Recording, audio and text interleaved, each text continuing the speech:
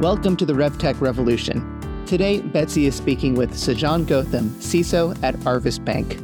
Join us as they discuss leveraging AI for threat detection, establishing customer trust through data security, and the importance of cross-team collaboration on cybersecurity awareness. Let's get started on the RevTech Revolution. Hello and welcome. We are thrilled today to have Sajan Gautam join us for the RevTech Revolution. Sajan, welcome. Thank you for having me. Thank you for the opportunity. We are thrilled to have you. One of the things that I think is so impressive about you and will be great for our audience to know about is you've spent 20 years developing and implementing information security programs with scopes that span from the local to the global. What got you interested in this work, and did you always know you wanted to be involved with computers and security in particular? That's a very great question.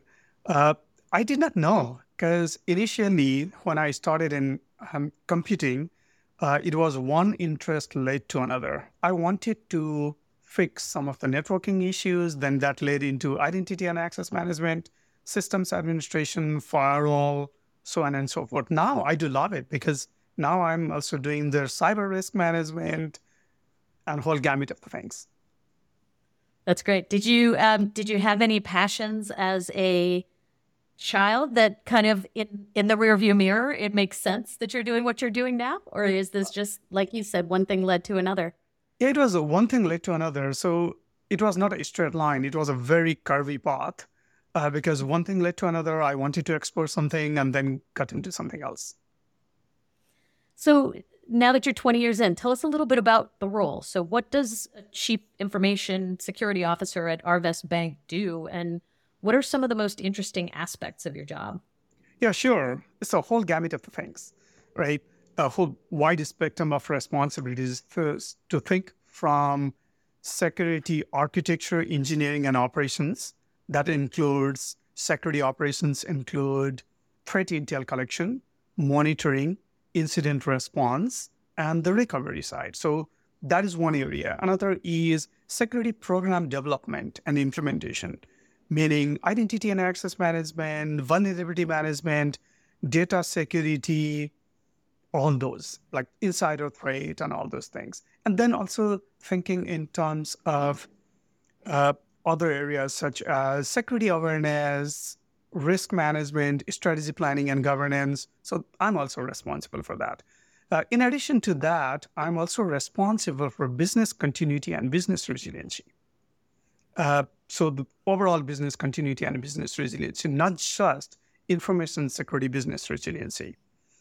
Why is that? That is because as a CISO, I do have the widest visibility in an organization, all the interconnectedness of the issues. So that's why I'm also responsible for that. So a lot of the people who are used to thinking in terms of the NIST framework and all, I'm responsible for identification to protection, detection, respond, and also the recovery of the things. So the whole gamut of the things.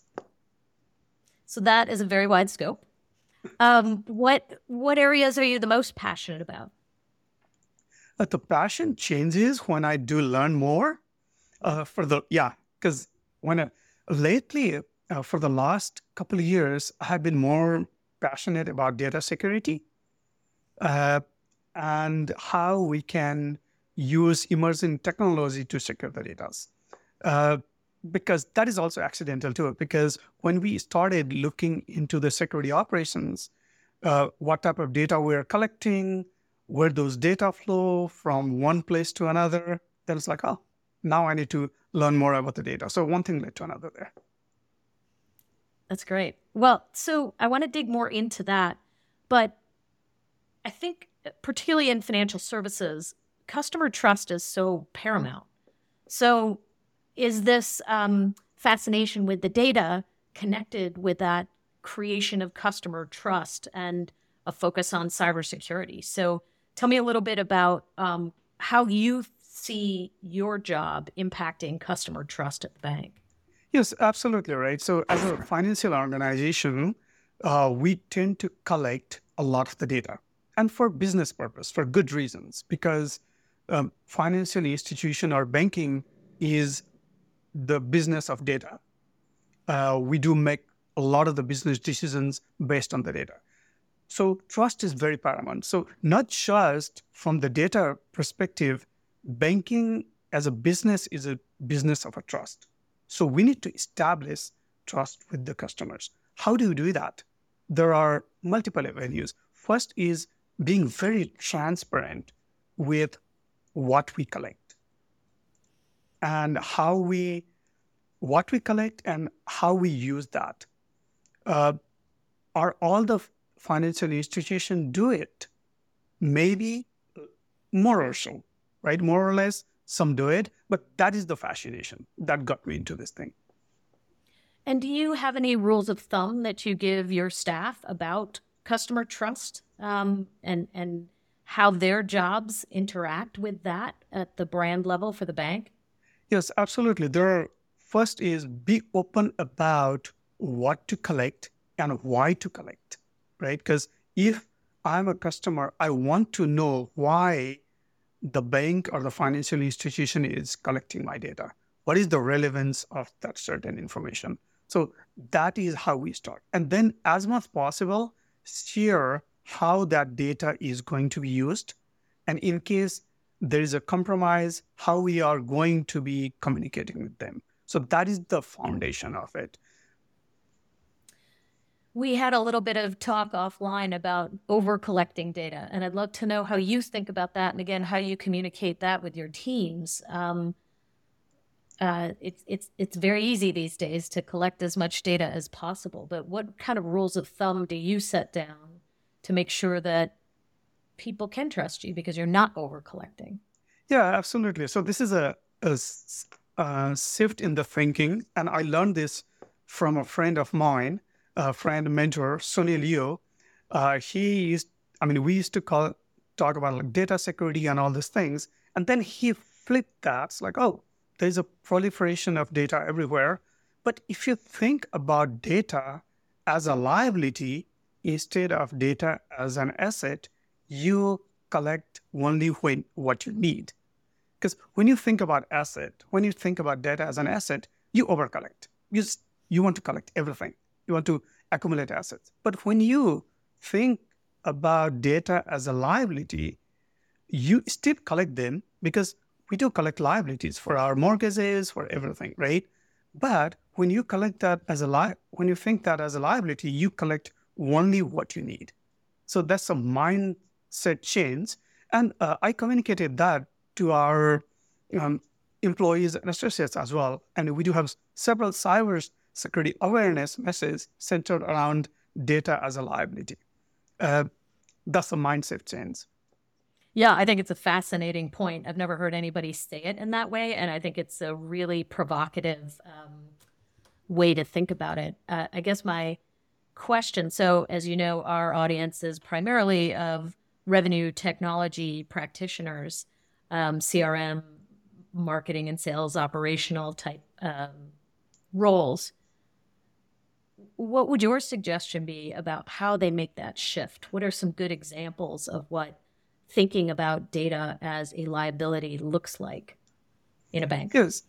Yeah. First is like thinking about data as a liability.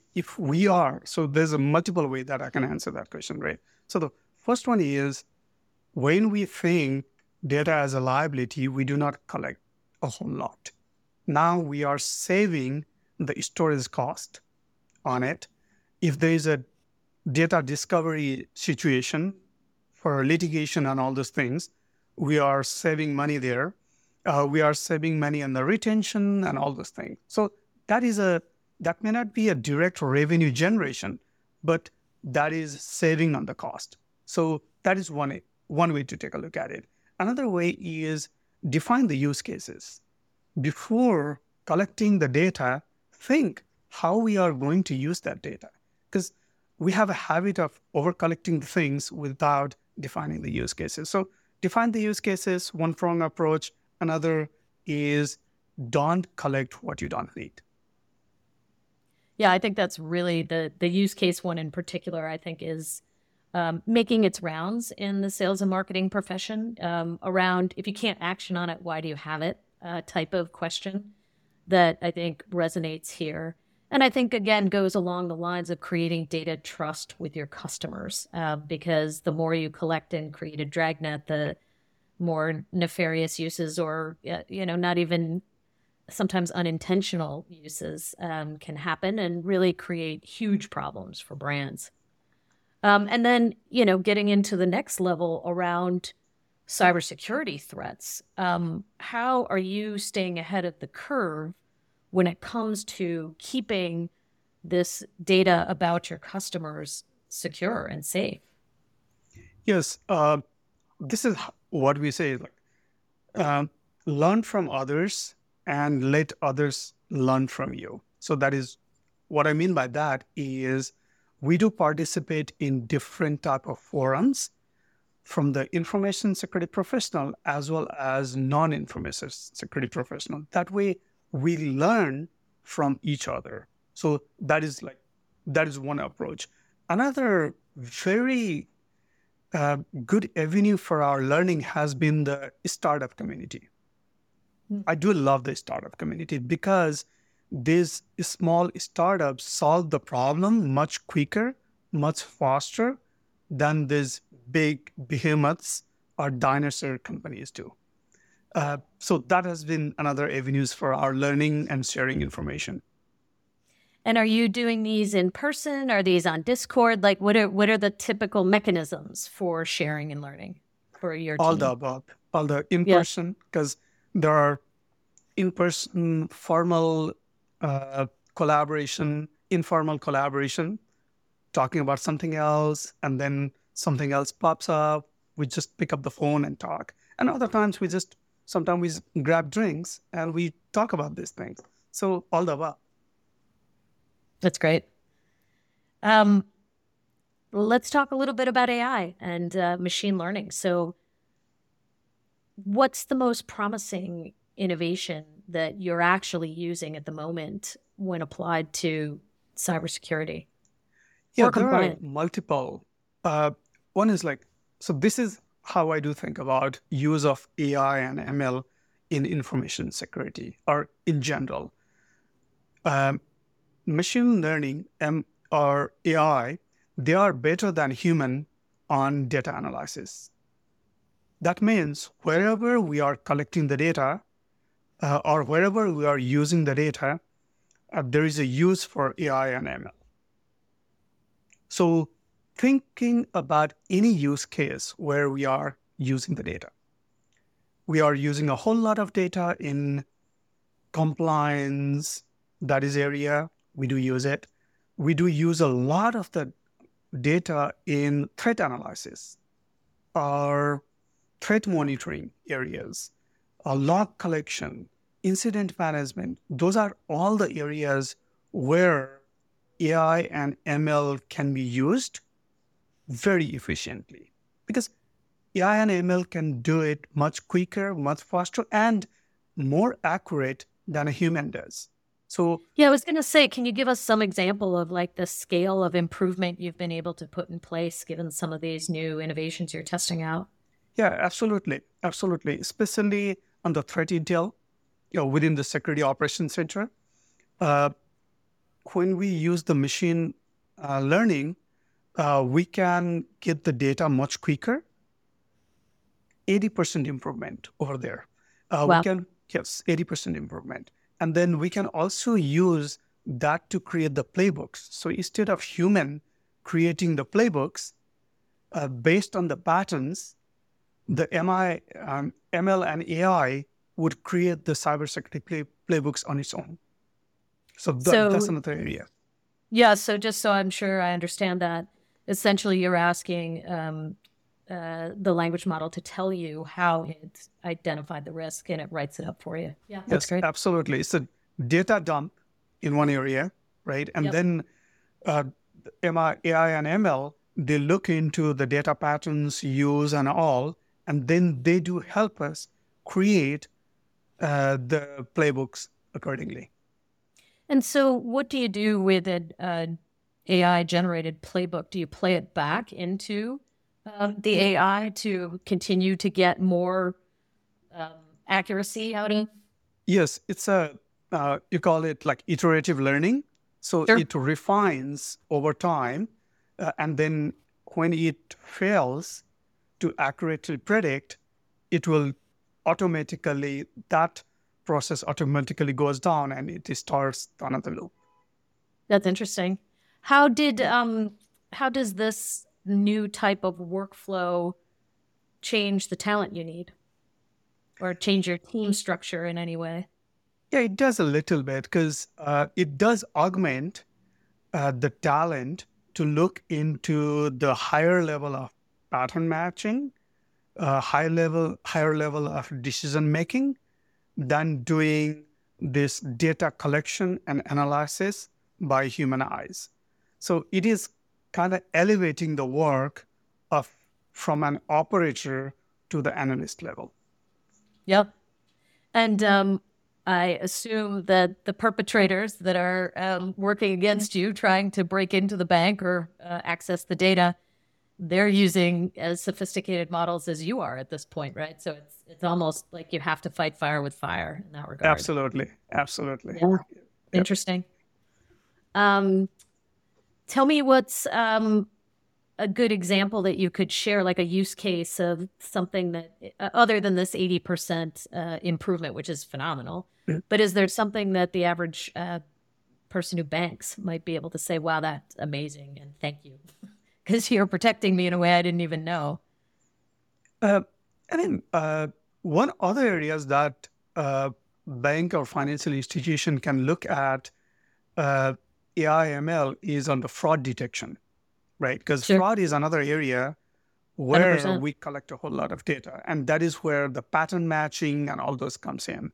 If one integrates the threat intel and then the internal analysis or internal data and do some kind of algorithmic work there, I think there's a big opportunity there.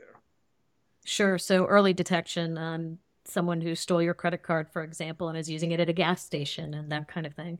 Yes, Yeah, that that's great. is, and also areas in the AML, anti-money laundering area, that is also Bank Secrecy Act, BSA, that is another area. So there's so much opportunity there.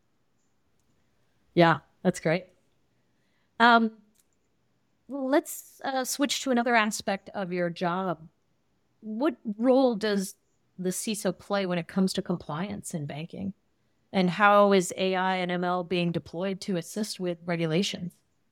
Yeah, I mean, CISO plays a pretty significant role there because if you think about compliance sets the rule, but the implementation that more or less falls into the CISO's area, right? The privacy, So the the same thing. adherence to the regulation, yeah.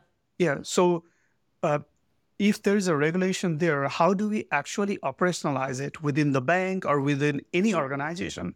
CISO is involved in those.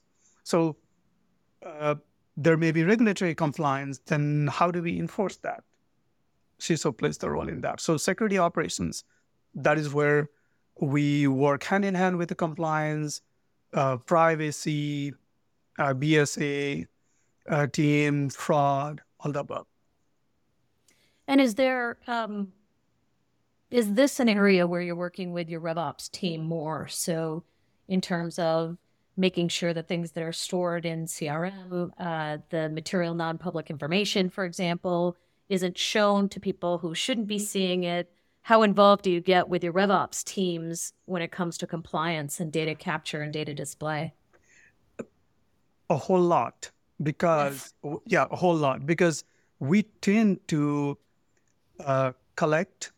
I mean, it's a human nature, right? We tend to collect more information, even when we don't need it. We all have our grandmas, myself included, my moms, and everybody collects the data, right? Everybody collects. So we are data hard. So that is one area that we work with. And also we think about we are collecting the data, but are we putting that in the right place? Are we putting that in a flat file versus are we putting that in a secure structured data base such as CRM? That is where we do talk with the revenue team quite a bit. Sure. And even around permissions, I imagine your early work in that and being interested in that, I'm sure plays a part. Yes, absolutely. Because such a large organization. Yeah. Yeah, we have to secure the data during the collection process itself. If we do not secure the data during the collection process and we think like, oh, we're going to collect the data and then secure afterwards, that will never deal happen. with it later. Right. That will never happen. Right. So that is where the value of CRM comes into play. Yeah, absolutely. Have you ever been called upon to have a difficult conversation about policies and breaches? And if so, how do you approach those sticky conversations? So that is usually, that is where the education comes in, right? The education, not just for the employee or the associate education, the education to the executives.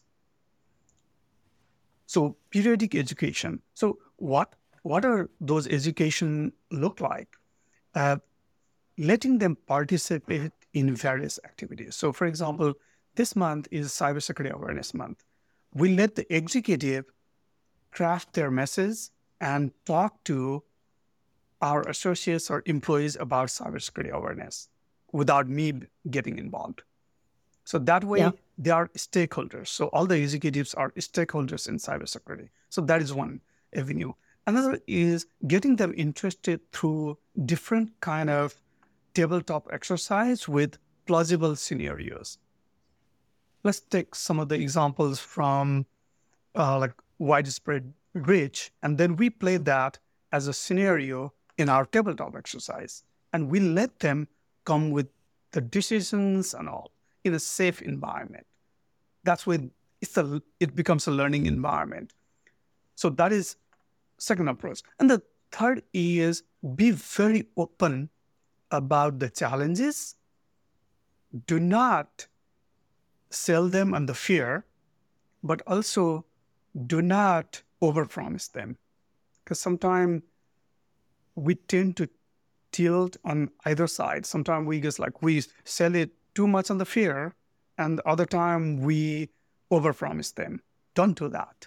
So when we do that, we establish the trust with the executives, and then they do support the program. What are a few tips that you have on how to strike that balance? I think your point is dead on, but that's tricky to do, right? So what's your internal compass on that? How do you navigate those waters?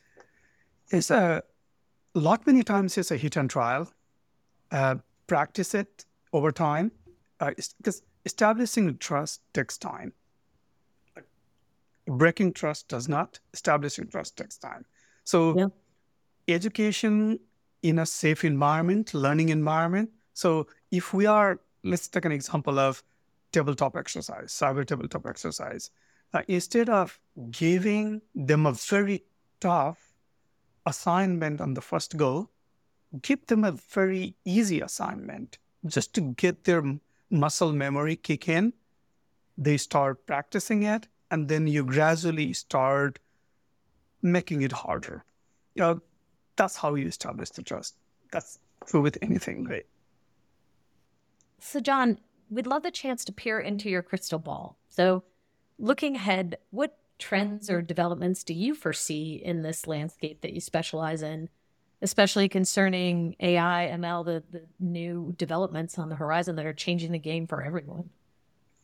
Yes, I just see too many areas where AI and ML will be used extensively.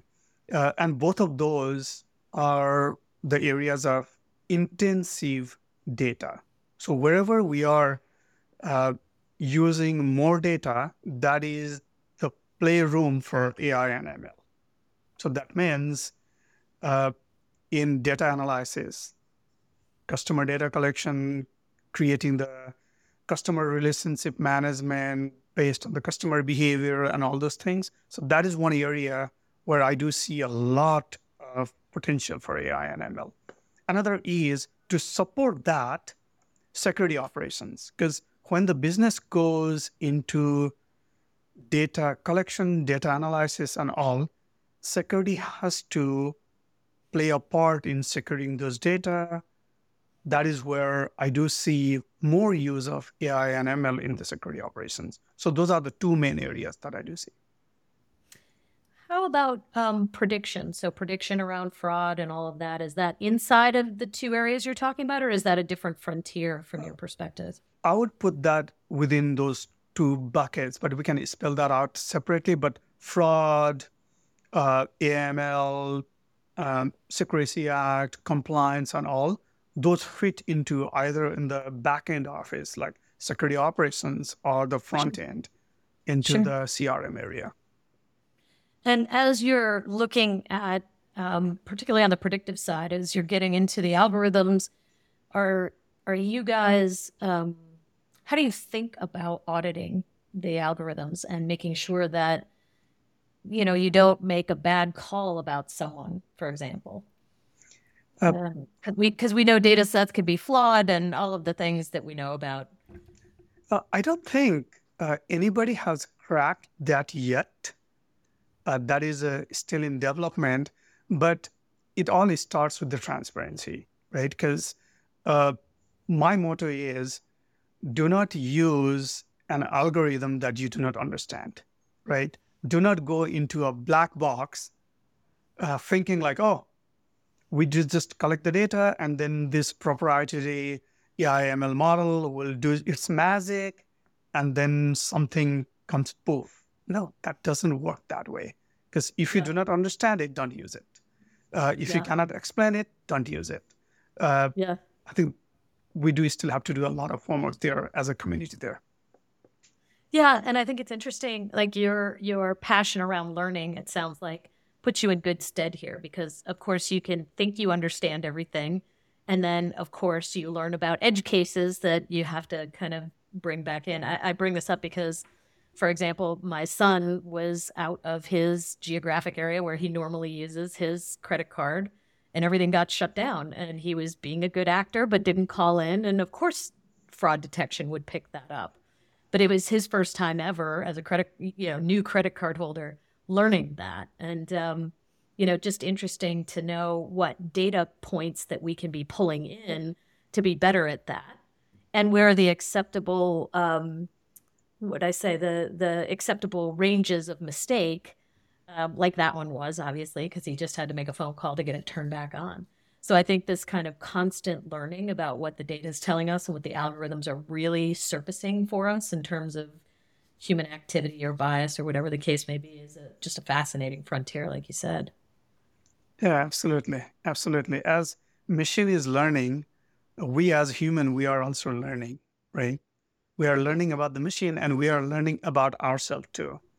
That's it. It's almost like a big mirror back to us, isn't it? Yeah, absolutely. Absolutely. Yeah. So to close up, Sajan, you said you have a lot of resources that you use, and it sounds like you have a really robust network of people that you rely on to keep yourself sharp. Are there any places that you would recommend a revenue operations or revenue technology specialist should go to get up to speed on your world and the things that they might do to help you? Yeah, absolutely. There are, I cannot recommend FS-ISAC, Financial Services Information Security and Coordinating Council, enough, because that is an industry focus. So if somebody is trying to generate the revenue through financial services, providing services to the financial services, that may be one industry vertical, like industry events one should attend. That way one can learn what's happening in the financial industries, as well as they get to talk to the cybersecurity professionals and all. And who knows, we do need people from different fields, maybe working in the cybersecurity for some time. A rotation, yeah. That's interesting. Yep, that's really interesting. Is there anywhere that beyond the four walls of your institution where they could learn about this concept of data as a liability? Like, I think that's really a fascinating, like you said, mindset shift. Is there any group of people who talk that way that they could tap into, or a book or podcast, or do you just need to write a book? There are several. I mean, I cannot think of anything on top of my head right now. But if I do remember, I'll just send that to you. Yeah, that's great. And maybe what we'll do is we'll Google it and see what we can find, because I think that's a really fascinating concept that good provocation for us to all talk about. Yeah, absolutely.